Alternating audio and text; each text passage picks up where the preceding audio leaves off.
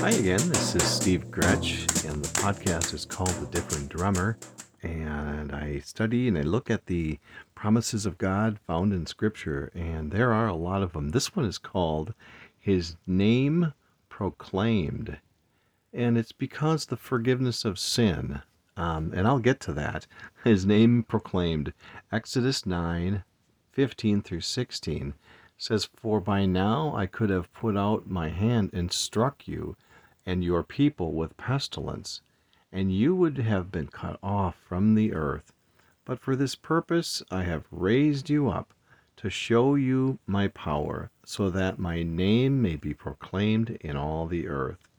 I love looking up individual words and digging deep and drilling down deep on word studies. And this raise to proclaim is a resuscitation, and he arouses us. He resuscitates and arouses us. And it's all because he wants his name proclaimed. He wants us to know that he is God, and that's throughout the Old Testament. Oftentimes there's a lot of bad things that happen, and then he says, "You will know that I am God." We are made alive to proclaim his name because of what Christ Jesus has done.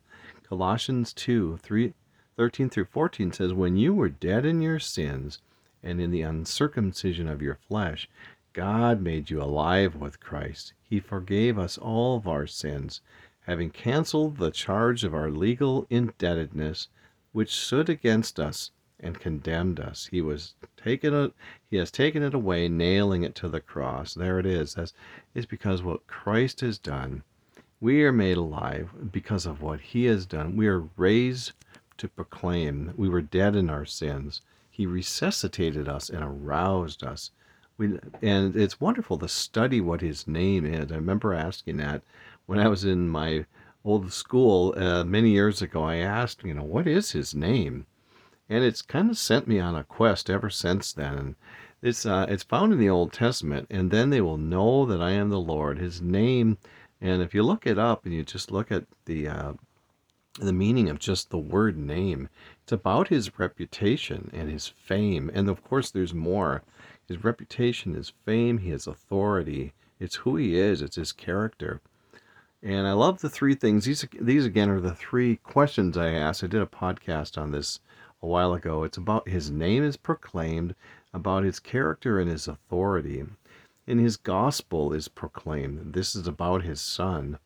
And his promises. We know his promises. These are for life, to help us to, I think they help us to get us through life, to get us down the road, to make us holy, to make us more like Christ. It says in 2 Peter chapter 1 that we have everything that we need. So we study his word, we love his word, we find out what his name is, what he's like, and we proclaim it. 2 Peter 1:2-3 says, "Grace and peace be yours in abundance, through the knowledge of God and of the Lord Jesus, and of Jesus our Lord. His divine power has given us everything we need for a godly life, through our knowledge of him who called us by his own glory and goodness." So isn't that wonderful? We have everything, his divine power. We have everything that we need for life. And this doesn't include food, and obviously the Lord provides that too. So it gives this knowledge of God and this knowledge of him. My teacher Monty used to say that it would stir us. His word stirs us and creates this. He always called it a fire in the belly. And I love that, because there are times where we just have to speak about what the Lord has done. And that's the proclamation. That's proclaiming his name. And Jeremiah 29 says, "But if I say, I will not mention his word or speak any more in his name, his word is in my heart like a fire shut up in my bones. I am weary of holding it in. Indeed, I cannot." Doesn't that just say it all? I love that.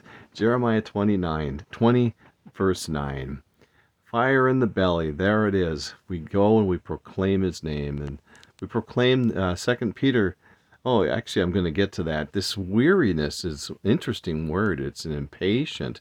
I sometimes feel like that. Like I really just want to speak out about the Lord Jesus. And it's an impatient grieving and loathings. We don't want to hold it in. We want to talk about him whenever the Colossians talks about it. Whenever the opportunity arises, make the most of every opportunity. I don't have that verse memorized either, but I'll get it. So, anyways, we belong to Him. I love this in 1 Peter 2:9, and we are a purchased.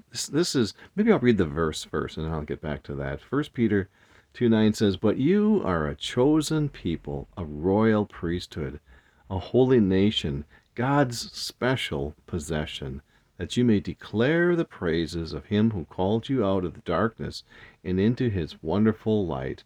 There it is. We've been transferred, like it said in Colossians, into His wonderful light. We are His special possession.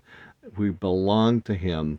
We are a purchased and saved possession. Isn't that beautiful? He saved us, and He saves us for Himself. We are in His grip, and no one can ever take no one can ever take us out of His grip. I love that. We belong to Him. So as we consider and ponder His name, and we learn what His name is, what His gospel is, and what His promises are, I just love this. We proclaim His name. And I looked up the word declare. It's a public announcement of His name. And I'm going to end with this in Isaiah 9:6. It's so appropriate for the season that we're in. For to us a child is born, to us a son is given. The government will be on His shoulders, and He will be called Wonderful Counselor, Mighty God, Everlasting Father, Prince of Peace.